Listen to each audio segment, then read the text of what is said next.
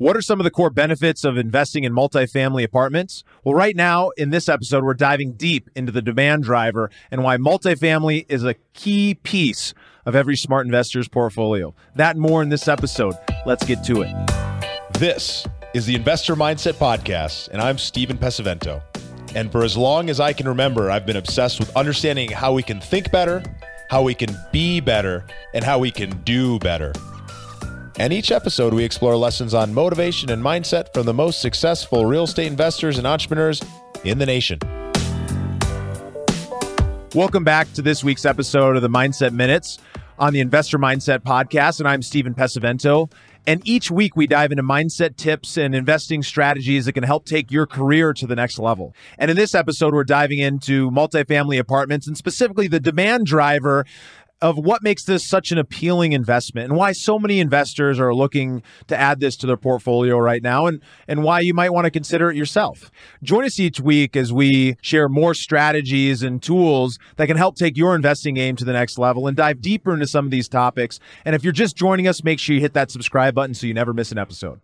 So as we look at multifamily, there's a lot of reasons why people really love it. And there's a lot of reasons why everyday investors are flocking to this as one of their key places to be investing. And one of the reasons is because it's really easy to understand the demand driver and understand what this means when I'm investing in apartments, right? Everybody needs a place to live. And what we're seeing is that over time, people have been choosing multifamily and apartments as their place to call home more so than in any other time in history.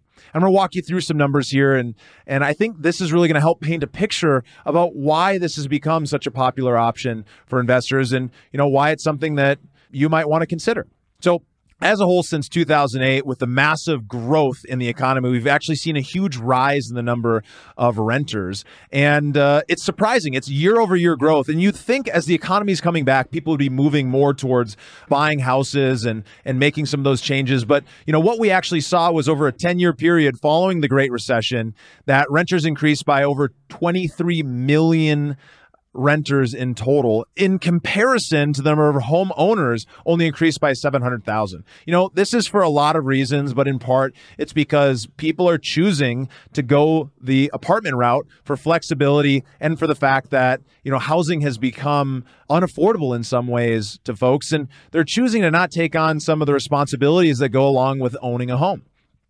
According to CBRE, multifamily properties rent also declined less in the previous recession, including back in 2001 and in 2008 and 2009. So, seeing the lowest level of rental decline and the fastest recovery to pre-recession peaks. So what does that mean? When you're comparing multifamily to some of the other commercial asset classes and asset types, what we saw in 2001 and we saw again in 2008 and 2009 was that rent declined less during those recessions for multifamily in comparison with any other asset class. And it actually came back faster and stronger during that same exact time frame. So what does that mean? That means that, in the past, multifamily has been strong both in a recovery and during a recession, which is really important as you're investing your money. You want to make sure that we're placing it and we're investing in assets that are going to be able to hold their value, because as we see deflation or inflation happening, as we see the economy going up and down, we want to make sure that we're invested in assets that are going to secure us in those types of environments. And there's two really big demographic drivers that are making a big difference in the multifamily space. And though across generations, we're seeing massive growth in the number of renters, we're seeing two generations in particular that we're keeping our eye on. And it might be something you guys might want to think about keeping your eye on as well. And that comes down to the baby boomers and the millennials. And when we think about it from a millennial perspective, what is a millennial? That is somebody who was born between 1981 to 1996. So, right now in 2020, that person's ranging between 24 to 39 years old.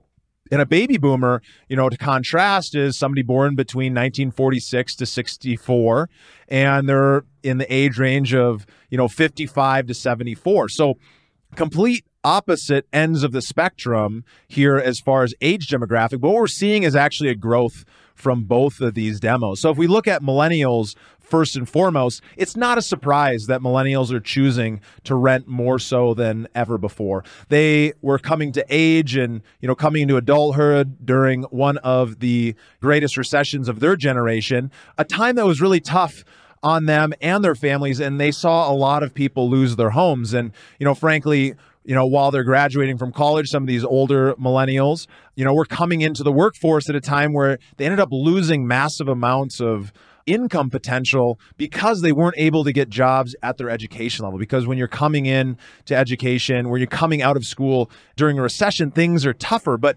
what the numbers actually show us is that the U.S. Census Bureau data shows that renting represents the most frequent housing type for millennials.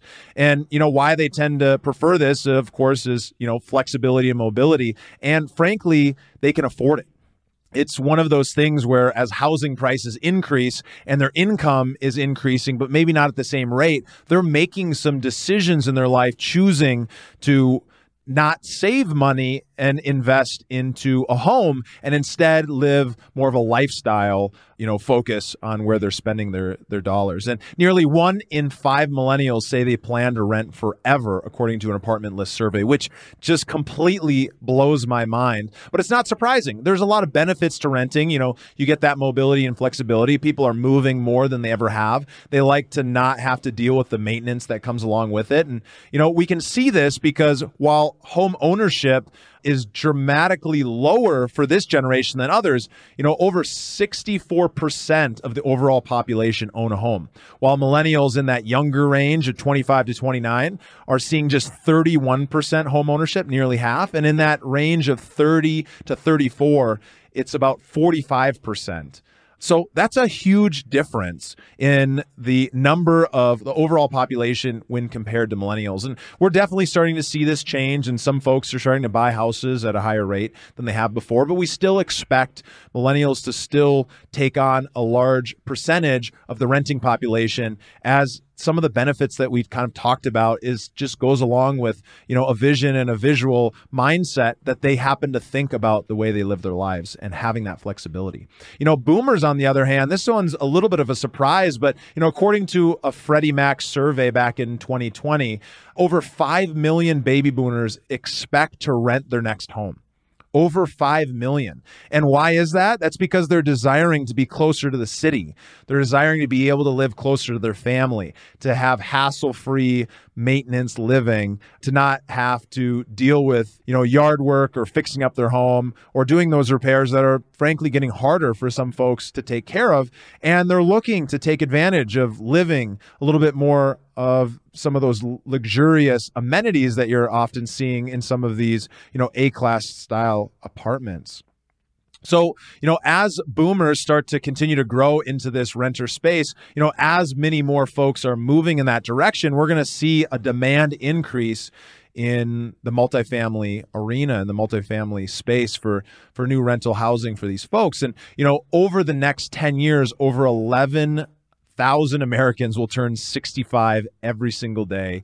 And if this trend continues, we're going to continue to see more and more renters. So, what does this mean? Well, across asset classes, this is just one of the things that you look for. You look for where's that demand coming from and who is going to end up being that renter. And we're going to continue to see more and more people choose to rent homes if this trend continues. And, as this ends up being a really great choice for a lot of folks to be able to call their rental apartment their home, we're going to see more and more investors move in this direction. And as you're looking at investing in multifamily at scale, when you're talking about 60, 80, 100, 200 large apartment buildings, there ends up being a lot of benefits that we'll get into in future episodes, and as well as we'll get into in depth in the editorial I talked about at the beginning. So make sure you head over to theinvestormindset.com if you want to dive deep into some of the sources of this information and learn a little bit more about what we're going to be talking about in future episodes.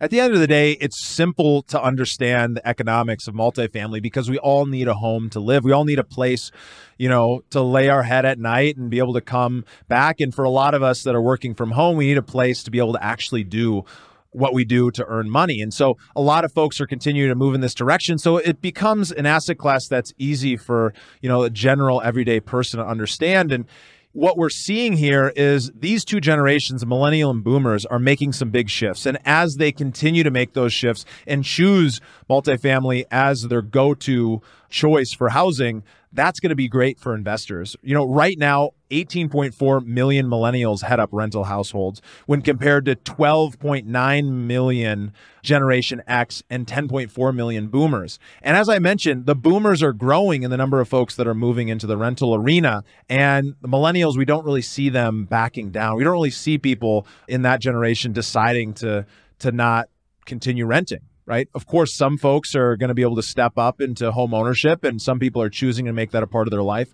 But the numbers aren't really showing that it's happening at a huge percentage. That is something that we would want to worry about in the multifamily space. So, of course, whenever you're investing, you've got to make smart decisions. You got to be investing on a local level.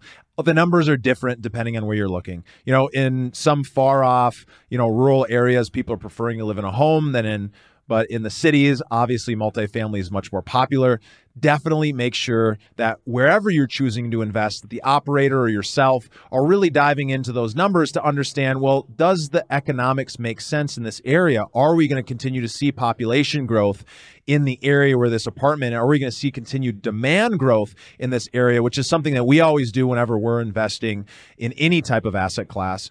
So this is just one of many things to consider on whether or not you want to be active or passive in adding multifamily to your portfolio. And like I said, if you want to learn more, we're going to continue to put out more great resources and have this as a hub at theinvestormindset.com. So make sure you join us next week as we're going to be diving in more on the multifamily front. And in future weeks, we're going to be diving into other asset classes and uncovering what you need to educate yourself so that you can make smart investing decisions. You can find out all the information at that link that I told you. And I have to say, thank you guys so much for joining me. It's such a pleasure to be able to serve you guys. It's been such a pleasure to put so many episodes together for the Investor Mindset audience. And I'll leave you as I always leave you, and that's to live a life worth inspiring others. And you can do so today by taking what you learned here and actually applying, making some decisions on what you're going to do with your life and diving in to learn a little bit more. So with that, I have to thank you guys again. Please make sure you hit that subscribe button so you don't miss another episode and you can tell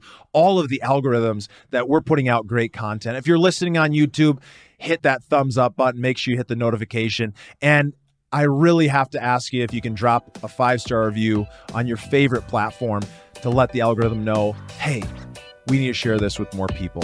So with that, I'll see you guys on the other side.